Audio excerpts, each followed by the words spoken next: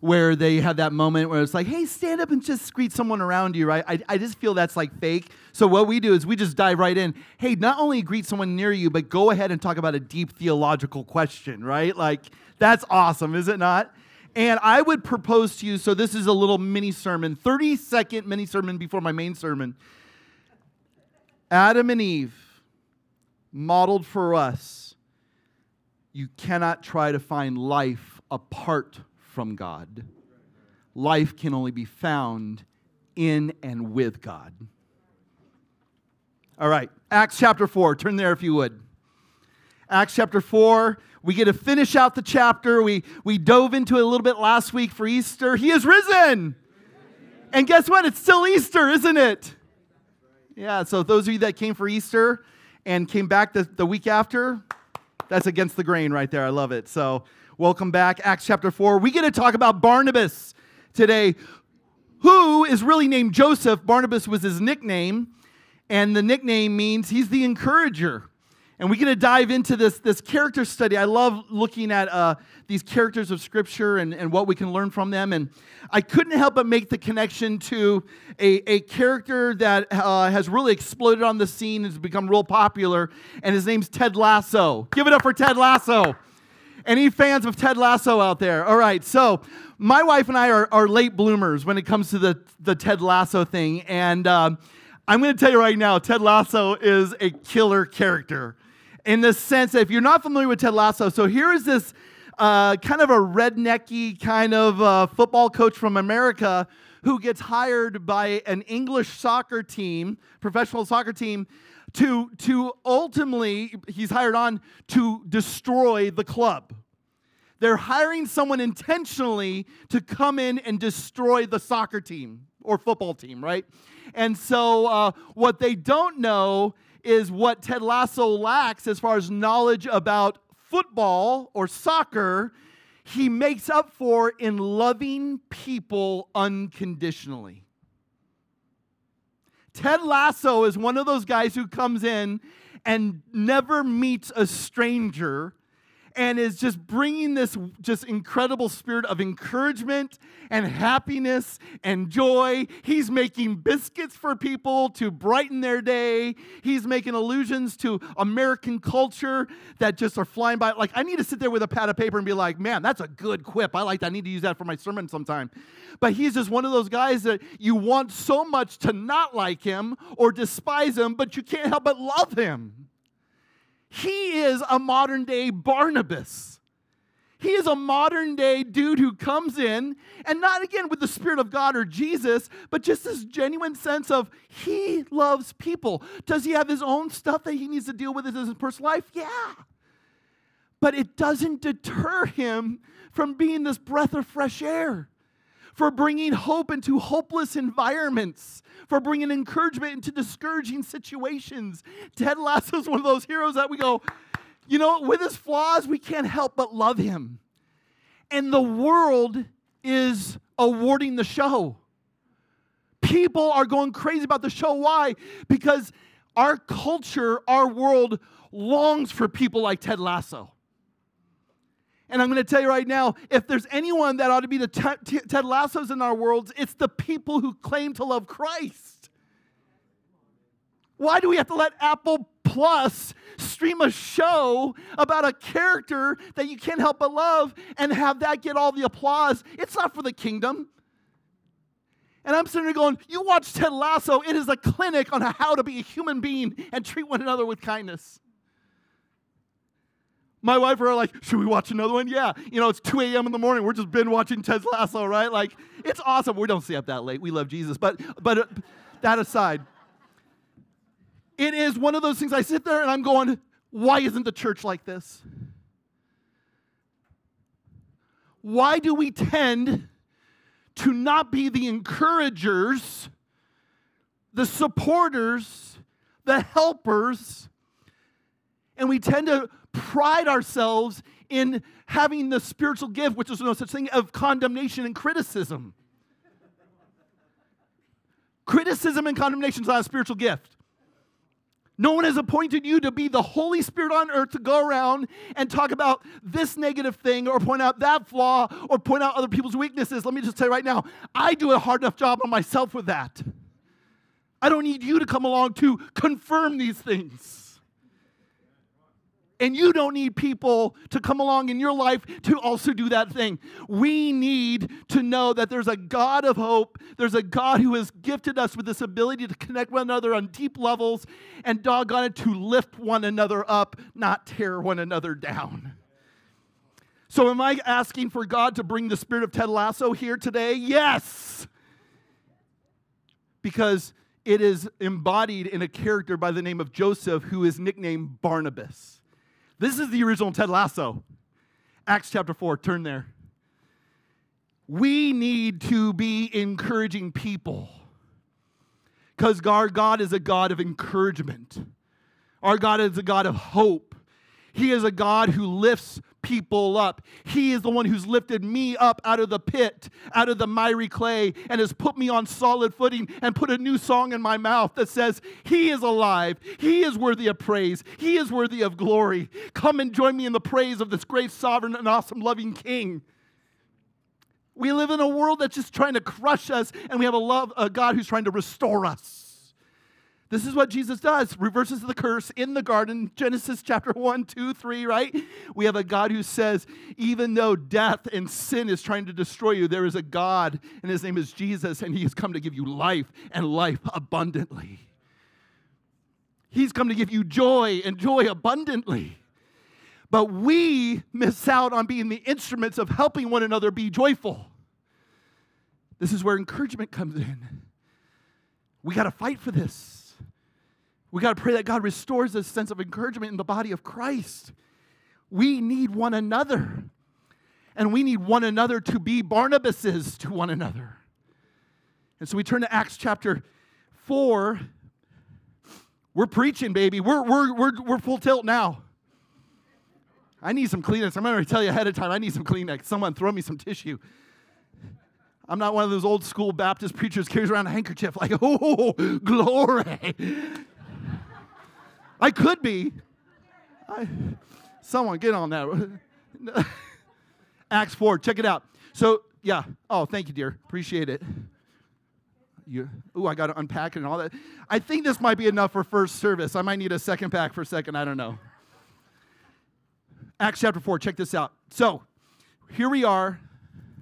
And I'm going to ask you, too, to jump ahead here in a moment to Acts 9, Acts 11, because Barnabas is such an amazing character. Acts chapter 4, starting in verse 32. So the church is thumping and bumping. You know what I'm saying? The church is growing. The church is exploding.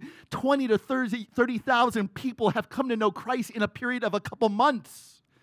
This is what the resurrection of Jesus does. It does a supernatural work. It brings earthquakes, but more than earthquakes, it brings a heart change, and people are coming to Christ by the droves.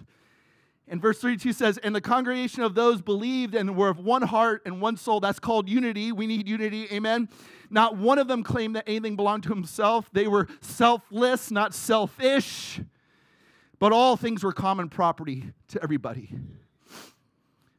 When are we going to be able to just pull out our car keys and say, hey, who needs a car to use this week? I don't see anyone jumping at that. Okay, we'll come back to that. All right. Here's the keys to my house. You need a bed to sleep in? Go ahead. Right? It's easy to give someone a couple bucks.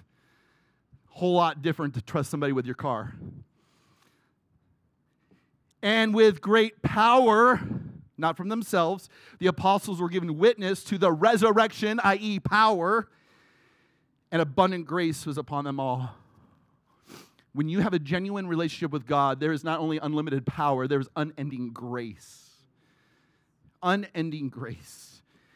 For there was not a needy person among them. Amen. What kind of world is that? I want to be a part of that. For all who were owners of lands and houses would sell them and bring the proceeds of the sales to the apostles, dump them at their feet, and would just be distributed to each as they might have need. The person giving the money didn't care where the money went as long as it helped somebody else, which is awesome. We're going to trust the leadership of the church. You know far better who needs what. Someone once said to me in one of my previous ministries, they were a big giver, but with their big giving, they said, please don't F with God's money. But they used another word instead. So I thought to myself, okay, I like that. We don't want to F with God's money. Amen? All right, so here we go. And Joseph, here he is, Joseph, a Levite of Cyprian birth. Levite was his religion. Cyprus was his birthplace. This is important. We're going to come back to it. He's also called Barnabas. This was his nickname. He lived a certain life where they said, everyone might know you as Joseph. I'm going to tell you what, we're going to give you a nickname. You're the encourager. That was his nickname. Write that down. They would say, uh-oh, here comes the encourager. And I don't think people ran to hide. I think they're like, what are you going to say? What are you going to do? Like, this guy was just a breath of fresh air, a voice of optimism. He had this presence of good. Here comes the encourager. He owned a tract of land, sells it, brings the money, lays it at the apostles' feet. It's interesting that he is specifically named as being this giver in the church. He's the lead giver. And I'm going to tell you right now, there's a reason why, because Barnabas pops up again in the book of Acts. May God write his eternal truths upon our hearts this morning. Amen. Turn into your outline. We're going to take a few, encourage you to jot down a few notes. Joseph, nicknamed the Encourager, he was a respected and important leader in the early life of the church, and you're going to see why here in a moment. It's his selflessness that stands out. He is mentioned at least 25 times in the book of Acts and another 5 times in other epistle writings. He is an important figure. Every mention of him in the book of Acts pictures him as an encourager. 25 times every instant, encouraging. And I think there's a case to be had that says God loves giving power to those who are encouraging people.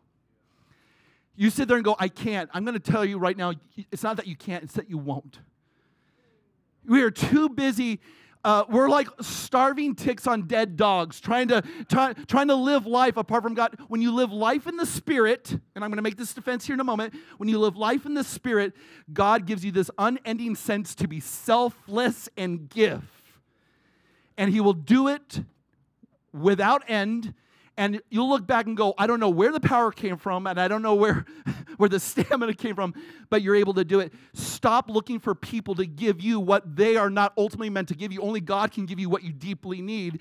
But never stop being ready and willing and available to be opened by God to be used in another person's life. And even when you feel like you don't have a cup to give and watch God restore you and fill you. That is a promise, not just taught, it's got to be caught. It is amazing how you can just go. I had a week in Kentucky this week with 12,000 pastors, and I got to hang out with my brother and my brother-in-law, and we barely slept.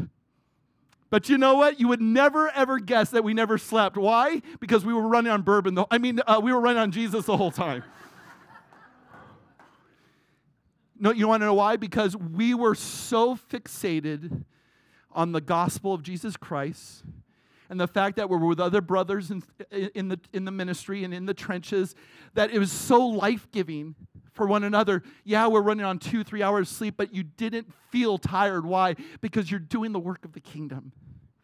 You're tapping into a whole vein of energy that comes from God that again, you can't teach, you got to catch it. There's not a person here who can't be used as an encourager in someone else's life. Let's look at this character, Barnabas, in greater detail this morning. Like I mentioned, look at verse 36, 37. So he was of the tribe of Levite, which is interesting because the Levites were the ones who were in charge of the worship of Israel's culture. These were the families that were set apart by God who were busy with the temple duties. They were basically like the Old Testament pastors. and they were commanded not to own property. But it's interesting that Joseph did own property, but it's because he was a foreigner and not a local that he was able to have property. But look how willingly he was to get rid of his property to encourage somebody else. And he was a foreigner, so he could connect with what the gospel was doing, not just in Jerusalem, but in Judea, Samaria, and uttermost parts of the world. He had a heart for the foreigners. He had a heart for those people who were marginalized or not necessarily accepted into the Jerusalem church. He was a bridge builder between Gentiles and Jews. So he could totally understand everything that was going on in this first century context as God was growing his church. And yet he's given this nickname, the encourager. If mature believers were to look at your life and give you a nickname based upon their impressions of you, what would it be? What would it be? I have a feeling that I think some of us would walk down the street and there'd be people being like, oh no, here comes the complainer. Here comes the complainer. Uh-oh, oh no, here comes the one who's so negative. Here comes the one who's so negative. Right? What would not only the believing people say, but what would unbelieving people say about you? You know? Boy, I want us to be seen by those who just go, wow, that person's a life giver. That person's a hope infuser. That person's they're so joyful. I want to be around them. This is how I'd summarize Barnabas' life. He was one who was so willing to lay money down and lift people up. He was so willing to get rid of all his stuff in order that he might have relationship. He saw possessions as nothing to be possessed, but people to be prized and cherished. What kind of person are you? Do people see you as one who loves your stuff more than you love people? He is a picture of a gospel-transformed man. And probably before the Apostle Paul, he's the most notable teacher in the church. He shines as one of the most mature, reliable, lovable leaders. 5 things I want to point out about this man's life. Number 1, his goodness. His goodness. Go to chapter 11, Acts chapter 11, if you would, with me. And great scene here. And we're going to come back to chapter 9, so Paul's conversion. But first, we have to talk about the foundation of an encourager. Look at chapter 11, starting at verse 19.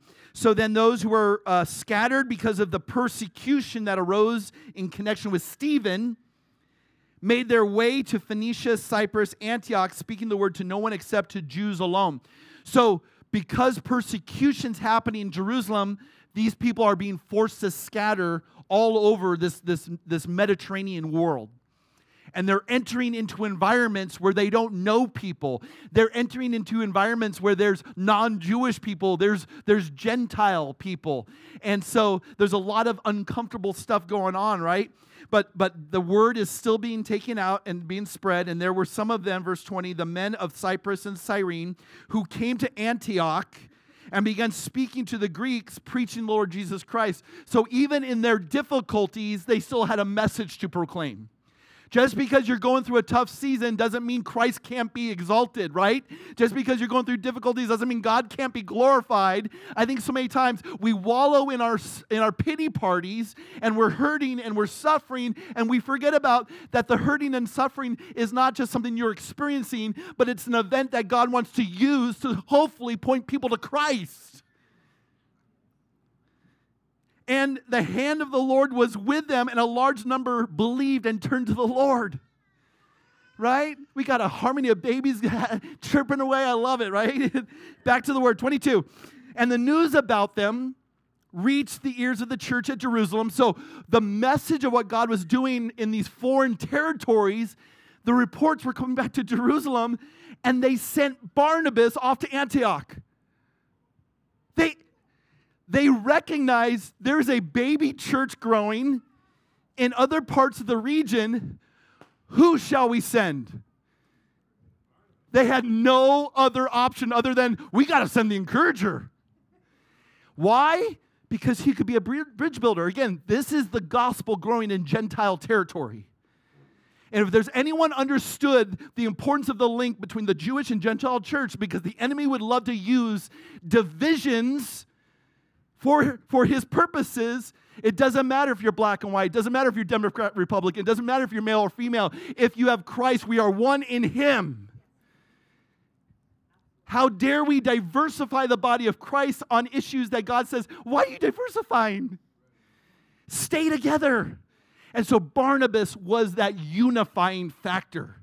It doesn't say, well, they went to a vote and they presented 20 names. They all knew among 30,000 believers in Jerusalem, who do we need to send? You send the encourager. Why would they send him? Look at verse 23. Then they had come and witnessed the grace of God. When he had come, he sees the grace of God. Note that. We're going to come back to it. He witnesses the grace of God.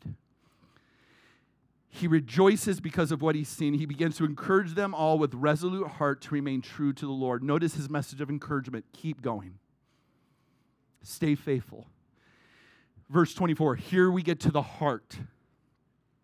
For he was a good man, full of the Holy Spirit and of faith, and considerable numbers were being brought to the Lord. Stop right there.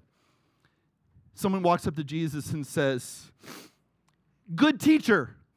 He says, stop. Why are you calling me good?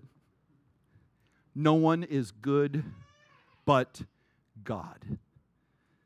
Whoa, he trains Rex that conversation right out of the get-go. But it's true. Goodness does not exist from God. He, in his holy, perfect character, is good.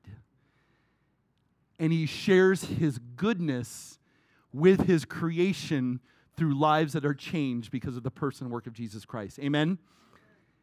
Now there's good, and it's not a goodness that's derived of ourselves. It's a goodness that comes because the gift of God in salvation brings the Spirit, and one of the fruit of the Spirit is goodness.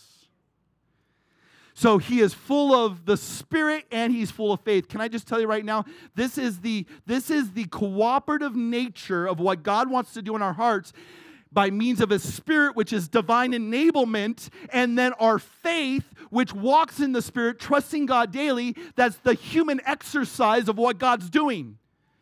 When divine enablement meets human exercise, meaning we have to obey what God has declared to do, the lives to embrace that he has called us to embrace, when there is a cooperative effort between the Spirit and us, then you understand what it means to work out your salvation with fear and trembling.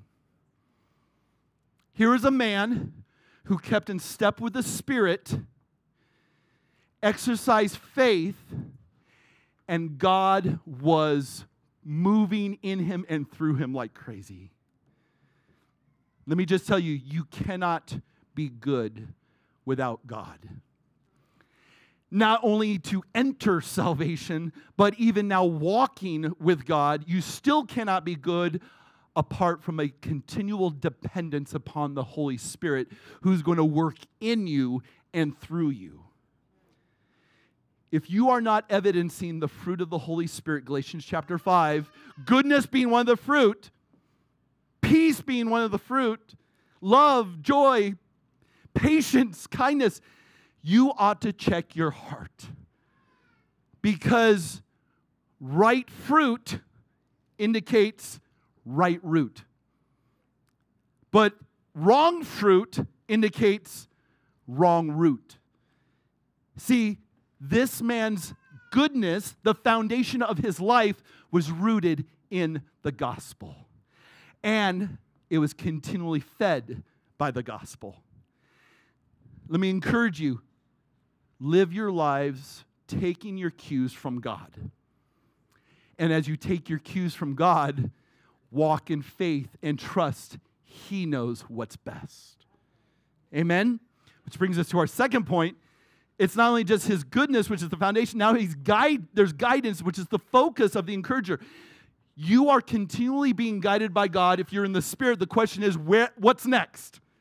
You ever ask this question to God, like, I don't know what you're doing, God, but what's next? And here's what God says, one foot after the other, one day at a time. We don't know what's going to happen tomorrow, but we know a God who's in control of all future events, and what he says to you is what I may not reveal to you about your future. You need to walk with me and trust me because I'm the God of the future. So he is a man who is guided, which is his focus, which is why he doesn't even blink an eye or bat an eye in going to Antioch. Here's something I want you to understand about Barnabas. They say to him, Barnabas, there are believers coming to know Jesus who are of the Gentile variety, and we need someone up there to go love that church. And Barnabas goes, and the next verse says, and he's in Antioch. Like, he doesn't even pack a backpack, a bag. Does he catch a train, plane? I don't know what it is. But all of a sudden, the next scene is he's in Antioch. And I'm going to tell you right now, there's no report of him ever going back home to Jerusalem. He is a man who is so guided by God that he is willing to go anywhere for the gospel, because what's the focus? Is it his comfort? Is it his ease? Is it what's just, I'm content with, no. You know what his focus is? The kingdom. I'm going to tell you, when you live your life with the kingdom in perspective, you're going to end up in conversations with people you never thought you'd talk to before. You're going to end up in places you never thought you'd be in before, but you're going to feel that sense of purpose that this is exactly what God wants right now. I mean, look at chapter 11. It's awesome, right? Here's this man who just says, I am so yielded to God in my life that I'm going to trust him with every day, every second, every moment, every person, every conversation. And somehow I believe God wants to leverage it for the kingdom. Can I encourage you with something real quick? When you follow the leading of God, you'll always have his protection and you'll always feel his pleasure. Some of you are looking like, I don't buy it. Okay, let me sell it to you. There's no safer place to be than in the will of God. Amen? Yes, amen? From the baby. See, the children know, you adults don't know. There's no safer place to be than in the will of God. Because here's what the Spirit will do when you're walking in step with the Spirit, is that you will feel the protection of your God and you will feel his pleasures forevermore. And somehow I think Barnabas, the encourager, knew this. He goes, I don't know what, he goes, I'm willing to take risk. Why? Because there is no such thing as a risk when leveraged for the kingdom, because, oh, little flock, have you forgot his promise is to give you the kingdom. Luke chapter 12. His goodness roots him in Christ. His guidance is fully surrendered to be yielded to wherever the Spirit wants to go. Third point, now we come to, I'm going to tell you right now, probably one of the greatest aspects of this man's life, and it's grace. The fuel of an encourager. What allows us to do the things that God wants us to do? Have you received God's grace? If so, say hallelujah. Hallelujah. Okay, that's a good 90% of you. The rest of you, I'm praying for you. Once you taste the grace, you want to be a conduit of that grace. When you've been loved unconditionally, you ought to love unconditionally. Grace is being given that which you don't deserve. Stop walking around life with a ledger, thinking about who's worthy of your love and who isn't. God doesn't do that. He demonstrates his own love towards us that while we're yet sinners, Christ dies for us. And so grace becomes this fuel as we continue to taste grace. We long to give grace. It's the exercise of what God's doing. You feed yourself with grace, and then you exercise the grace out. And here we see a man who just, the most significant, if you think about back to Acts chapter 4, the most significant thing that the writer Luke wants us to know about this is that he was given a nickname. He's the encourager. His name was changed because he embodied grace like no one else at this time. You ever been given a nickname? I'm going to go back to the nickname thing. When I was little, people used to call me Scooter. People call me Scooter. Why? Because I guess that's the next derivative of Scott. But what's amazing is even in my adult years, people still call me Scooter, and I never gave them permission to call me this. It's kind of a trigger. Like, it takes me back to junior high days. Like, now they call me too, like, uh-oh, here comes 8-shot caffeinated one. That's what they call me. Oh, here comes the spaz. Uh-oh, here comes the one who just doesn't ever not stop talking. My wife continued just like, honey, stop, you're talking way too much. But why was he given the nickname the Encourager? Because here's what I want you to see in 3 instances. He cares for the underdog. And if it's being given a nickname and he's able to use that as, cool, I'll use it to love those who need to be loved. The gift of empathy in his life is just so there. He cares for the underdog. He cares for the marginalized. What's the opposite of encouragement? Discouragement. Discouragement happens when your hope leaks out of your life and you cower in fear with whatever's going on. And what encouragement is when a guy like Barnabas comes along and says, you know what, you need a hope infusion in your life. You can only infuse hope if you recognize a lack of it in someone's life. Which means you have to pay attention to other people and not just be so consumed about yourself. Too many of us are just like, oh man, this is what's going on. Not that we don't care, but guess what? We don't care. In the sense of people don't like such self-absorbed negative people. Here's the thing I know, we're all hurting. And all I know is that the German philosopher Schopenhauer says we as humanity are like a bunch of porcupines. And we're porcupines in this blizzard, and we're longing for warmth. And we know the only answer is to be together. But the problem in being together is we're gonna poke one another. So here are 2 choices: suffer in isolation or come together and prick one another. And I'm going to say we need to be pricks in one another's lives. Amen? Why are you laughing? Naughty, naughty, naughty people. But here's the thing. Are you willing to allow me to prick you? And will I allow you to prick me so that we can suffer together with this sense of hopeful optimism because our suffering will ultimately come to an end? Don't you realize 2 Corinthians chapter 4 that though this momentary light affliction is nothing compared to the eternal weight of glory? All I know is in isolation, I can wallow in my pity party and I can be, woe is me, and no one's going to care because people don't want that kind of person in their life. But when we suffer together and we sit there and go, yeah, woe is you, but hope in God, then everything changes. Why are you downcast, O my soul? The psalmist says, hope in God. Stop being so inward focused. People aren't going to gravitate to that. But what we're going to realize is that when we're open about our struggles in one another's lives and we point one another to God, He is our only hope, then there is something that the Spirit can use.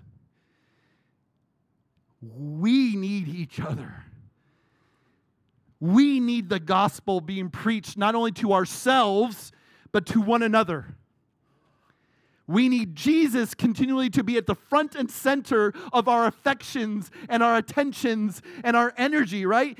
The moment I enter my pity party and I'm wallowing in my own muck is the moment that I forgot about Jesus. And Jesus says, what are you looking at?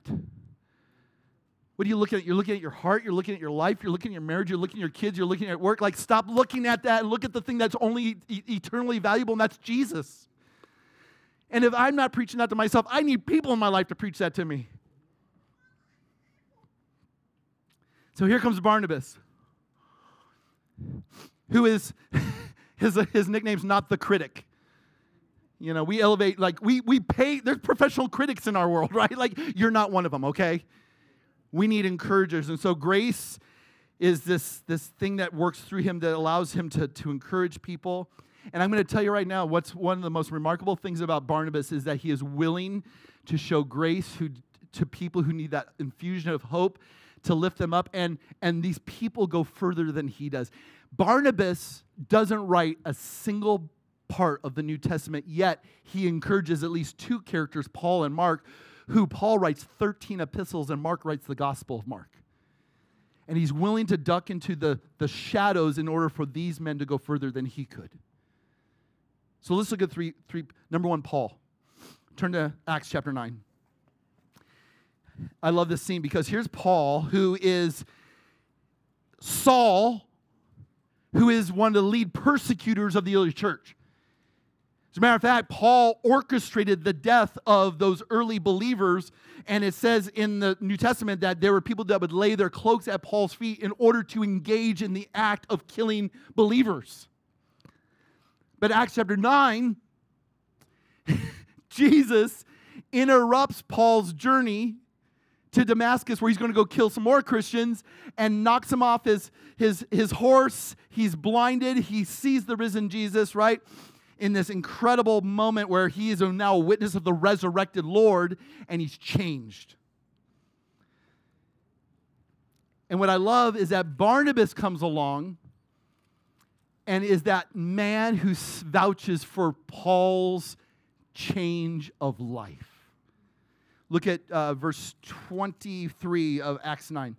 And when many days have elapsed, Jews plotted together to do away with Paul because he's preaching in Damascus. So this was the city he was going to kill Christians. Now he's going into the city to tell people about Jesus. Talk about a radical change of life. Jews did not like it, so they're going to try to kill him. Their plot became known to Saul, and they were also watching the gates day and night so that they might put him dead. Meaning they were so intent on killing this guy, they blocked every entrance and exit into in and out of the city. So his disciples took him by night and let him down through an opening in the wall, lowering him in a large basket. Can I just tell you right now, I want to be the guy or dudes who helped Paul escape Damascus that night in heaven. Maybe like, what's your name? Hi, my name's Roger. Roger, tell me about yourself. Well, we were the guys that lowered Paul down the basket in Damascus. That's awesome! That's awesome, right? And when he had come to Jerusalem, so now he leaves Damascus, secret stealth mission, Mission Impossible kind of stuff. Leaves Damascus, goes to Jerusalem. He was trying to associate with the disciples, and they were all afraid of him, not believing that he was a disciple. He's the guy that goes in the prayer meeting, right? And he sits down next to you, and you know who it is, and you're praying with one eye open. Right? Like, what's this guy going to do to me? You ever felt like you wanted to associate with a group, and they just wouldn't let you in? You ever felt like you're the one that's kind of being alienated, outcast? Paul was that guy who wanted to be accepted because he had a genuine conversion, and yet it was the people of God who didn't show him love. Look at this. But Barnabas. Woohoo! Here comes the encourager. But Barnabas takes a hold of him. I love it. It's almost like he says, that's it, you're coming with me. Part of my encouraging is to rebuke the body of Christ, right? He goes, I'm going to walk into the next Bible study, next prayer meeting, and be like, guys, you may recognize this guy. He tried to come to last night's prayer meeting. You guys didn't like him there. It's almost like they liked him being a non-Christian more than they liked him being a Christian. And here's Barnabas, the encourager, who says, I vouch for this man. Isn't that awesome? He says, I'm going to take a hold of you. He brings them to the apostles, describes to them how he had seen the Lord on the road, and he had talked to him, and how at Damascus he had spoken out boldly in the name of Jesus, and he was with them, moving about freely in Jerusalem, speaking out boldly in the name of the Lord, and he was talking and arguing with the Hellenistic Jews, and they were tempting him. So all of a sudden, Barnabas, because he vouches for Paul, all of a sudden now he's included. Can I just tell you right now that there are going to be people in your life that you may not believe God's working in their lives because of their history, their experience, the way they look. I'm going to tell you right now, stop judging people by their past. Stop judging people by their appearance. Stop judging people by whatever sort of rumor or reputation has preceded them. Here's what you are called to do. You are called to love all people, and especially those that are not like you. When I was saved at 15 years old, my hair was down to here. I wore skater board shorts, no shoes, and a handkerchief on my head. And I go to church, and I can't tell you how much I felt the leering eyes upon me, almost saying in nonverbal ways, "You're not welcome here." And there's this 86-year-old guy named John who came up to me, and his nickname was the bear hugger. So he wasn't the encourager, but he was the bear hugger, and he would grab me every Sunday I saw him, and he would hold me so tight, and I'd be like, "I gotta breathe, please let me breathe," right? And he'd hug me, and he'd walk me in, and he'd sit with me, and he would minister to me, and he would pray for me. And you know, every Sunday he did that. Until it kind of communicated to the church like, if John accepts Scott, maybe we should accept Scott. Darn right you should. There should never be a person that walks into any church that feels like, yeah, they don't want me there. Gandhi walks into a Baptist church. This is not a joke. Some of you are like, uh-oh, is this a joke? No, this is a true story. Gandhi walks into a Baptist church, and the deacons of the church that are standing at the door welcoming guests block him from going in and say, "You're not welcome here." And Gandhi leaves and never steps foot in a church again. How dare those deacons do that? How dare we as the body of Christ blocks anybody from stepping foot into a church, into a coffee house, into our presence? We should be the ones welcoming sinners and tax collectors. We should be the ones welcoming the goths and the punks and the emos and the jocks and the whatever, the hipsters and the gamers and whatever. Fill in the blank. You should not be a deterrent, but you should be a road, a pathway to Jesus. Stop. Praise God, not all of our communities look like Sun City, and not all of our communities look like West Chandler, not all of our communities. We need diversity. We need there to be this beauty of this mosaic of all different types of people from all different types of backgrounds, with all different types of interests, with all different political views, with all different whatever. But there's one thing in common. We have Jesus. There's something to be celebrated there because God wants unity in the midst of harmony in the midst of unity and diversity. So stop. We need Barnabases to say, "You're welcome here." And if those guys, you tell me, I wonder if Barnabas was like, "You show me who gave you a stink eye, and I'll go love him in the name of Jesus." You guys know what the stink eye is, right? Perhaps this is why Paul wrote 1 Corinthians 13, the love chapter. Perhaps this moment triggered his heart to say, "You say you speak with the tongues of angels, and you have not love? What good is your faith? You cast out demons, you speak in tongues, you have incredible acts of charity, but you have not love?" God has a word for your religious activity. Empty! Until you're willing to love the most unlovable. Until you're willing to accept those who feel dejected. They feel uninvited. They feel unaccepted. I don't want to promote that. I want to do away with that and do whatever I can to say, "Come in. You who are weary and heavy laden, come in. You who are downtrodden, come in. You who are alienated." There should be no marginalized people in this world if the body of Christ is present. Paul is blessed by the encourager. And not only is Paul blessed, look back at Acts chapter 11, the believers in Antioch are blessed. Because these are the new kids on the block, not the band, but the believers in the first century. These are the Gentiles that God said, "That's who I'm spreading the gospel to." See, the gospel is not just for Jews only, it's for the Gentiles. And Barnabas needed to be that link. And it's an imperfect church. Can I just tell you right now, every church is an imperfect church. Can I get an amen? You go looking for the imperfect church, you show up there, you're going to ruin it. So stop. Just settle somewhere. but it's an imperfect church. And what do you need in a church that is fumbling and bumbling and yet doing it for the glory of God? You need Barnabases there who are going to encourage the work, because again, we are so apt to take our buckets of criticism and throw it on whatever fire God is trying to birth there, and we don't need more people dousing out the work of the Spirit and discouraging hearts. We need hope infusers where God is doing a fresh and new work, however imperfect it may be. Barnabas could always find something good to encourage in people. Can I tell you right now, this is what takes work. To find that thing to encourage somebody in. And it takes discipline. And I'm going to tell you right now, you will be able to find the exact area that person needs that infusion of hope 15 minutes after talking to them. Ask them questions. Find out about their lives. Stop being so self-absorbed. Being self-absorbed is not a spiritual gift. And the moment you take at least, I'm going to tell you, 15 minutes to find out about someone's story, you're going to see a moment, an in, where that person needs a hope infusion. Give it. The reason you don't know how to infuse hope is that you're not concerned about others. You're concerned about yourself. Philippians chapter 2, consider others as more important than yourself.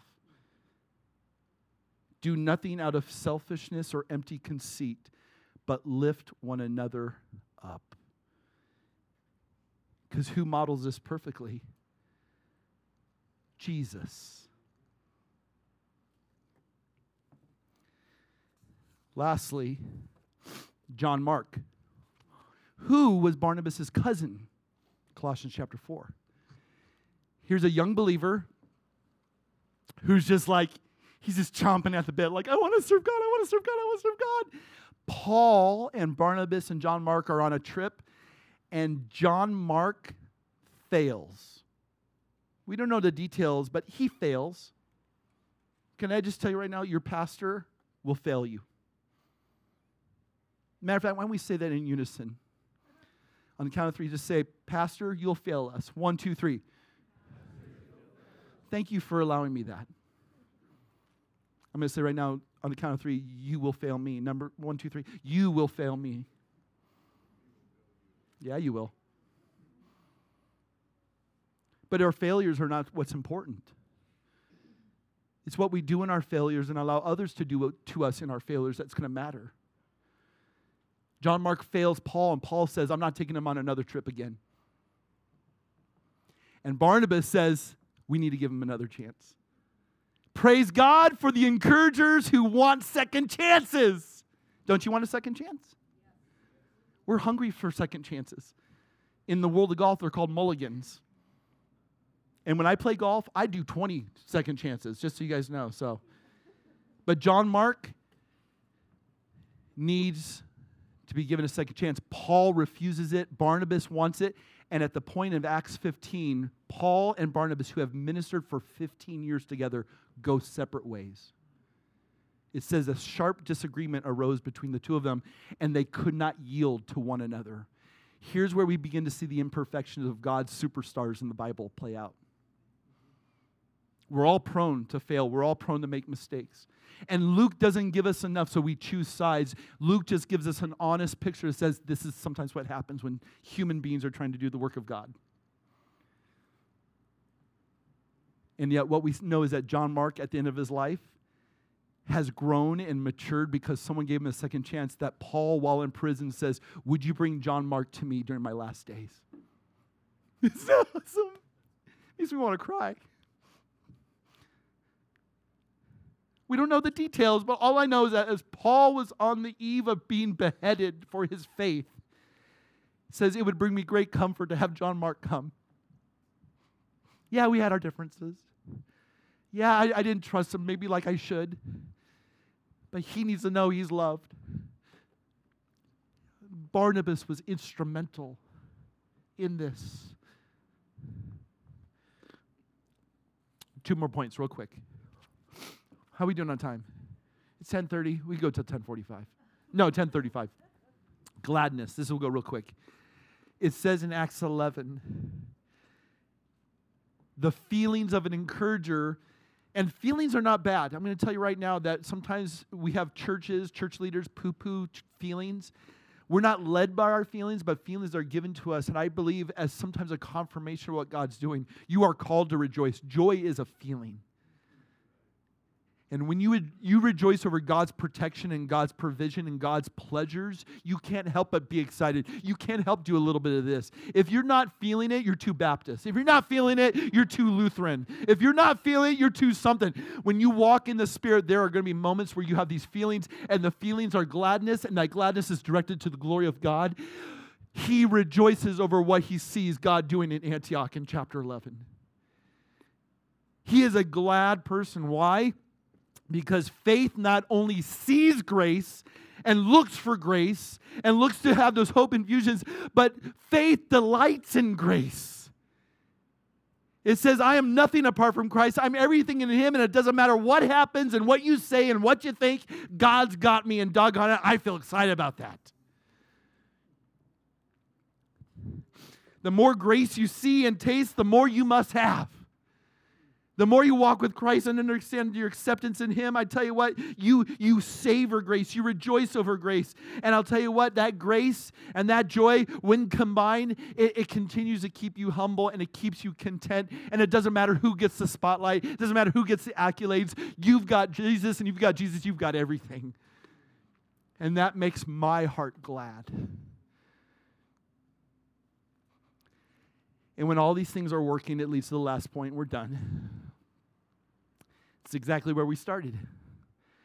The encourager is the lead giver in the church. When you have grace, your possessions mean nothing. When you have gladness in Christ, your possessions mean nothing. Here's a moment where Barnabas has this freedom because he has Jesus, and when you have Jesus, you're free from attachment to things, and now you're free to be attached to people. This is what I'm praying for our community. That we're not attached to our things, our jobs, our hobbies, our luxuries, our identities, our reputations, that we would be attached to one another, and our attachment to one another would yield seasons of grace and erupt into feelings of gladness. Barnabas steps up and doesn't even bat an eye and says, I'll sell my land, give it to wherever has need, and I'm good with that. There's freedom in that, and we celebrate that. That's why he is isolated as this chief giver, this lead giver. And God is raising up generous people. And whether it's his own money or whether he's entrusted with other people's money, because later on in Acts, he takes offerings to other places. See, when God sees that you are a good investment for the kingdom, he's not only going to bless you, he's going to allow you to be a blessing for others. Can you just stop holding on to your stuff so much? I will tell you that where your heart is, where your treasures are, that's where your heart's going to be. And God's going to start with your finances. I heard a story of a pastor one time someone said, hey, pastor, you know what? I'm really struggling in my marriage right now. Can I set up a time with you? And he said, sure. And oh yeah, by the way, when you come meet me, bring your checkbook. Person's like, are you charging for meeting with you now? No. But when we meet, I want to see where your heart's at. And we're going to look at your finances. Don't worry, I haven't adopted that policy into my life yet. But where's your heart? What's it attached to? Is it attached to things and possessions and money? Free that stuff up. You know, Missio, enough for us, more for others. We're continuing to bless people. We're continuing to help people out with rent and electrical bills and groceries, and in Ukraine, and people are still giving. Enough for us, more for others. But if you're in a place where you have not yet given to the local church, give to the local church. Don't try to control. Just act on what God's prompting you to do and give. Start giving. Start with something. Don't be fixated on 10%. Give. Lewis, you thought Lewis wasn't going to make an appearance. Lewis says, I don't know what the safe rule is to give. All I know is to give more than we can spare. God doesn't want your spare change. He wants your hearts. And He wants your hearts in a place that says, there are people who have need, I have means, Lord, help me connect the two. And the local church should be your primary agency for doing that. Because if you've experienced the goodness of God, and you're being guided by God, and you can taste the glory of the grace of God, and you seek to be glad in God, the whole generosity thing is a non-issue. Because you are more blessed when you give than when you receive. Ladies and gentlemen, this is not about self-glory, this is about God's glory. The church is continuously, and I'm going to just thank God for you guys. We are continually sustained and enriched and blessed by your generosity. The early church is continually sustained and enriched and blessed by the generosity of an unsung hero named Barnabas. Who does God want you to be the Barnabas to this week? Who needs those infusions of hope this week? Be open and yielded for the glory of God and watch Him work. And all God's people said, woo, let's stand, let's get out of here. We're chomping on time right now. What's that? I still have to meet with Mexico people. That's okay, it's good.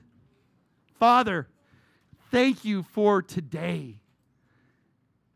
Thank you that you have deemed this time together to be the most important time of our week.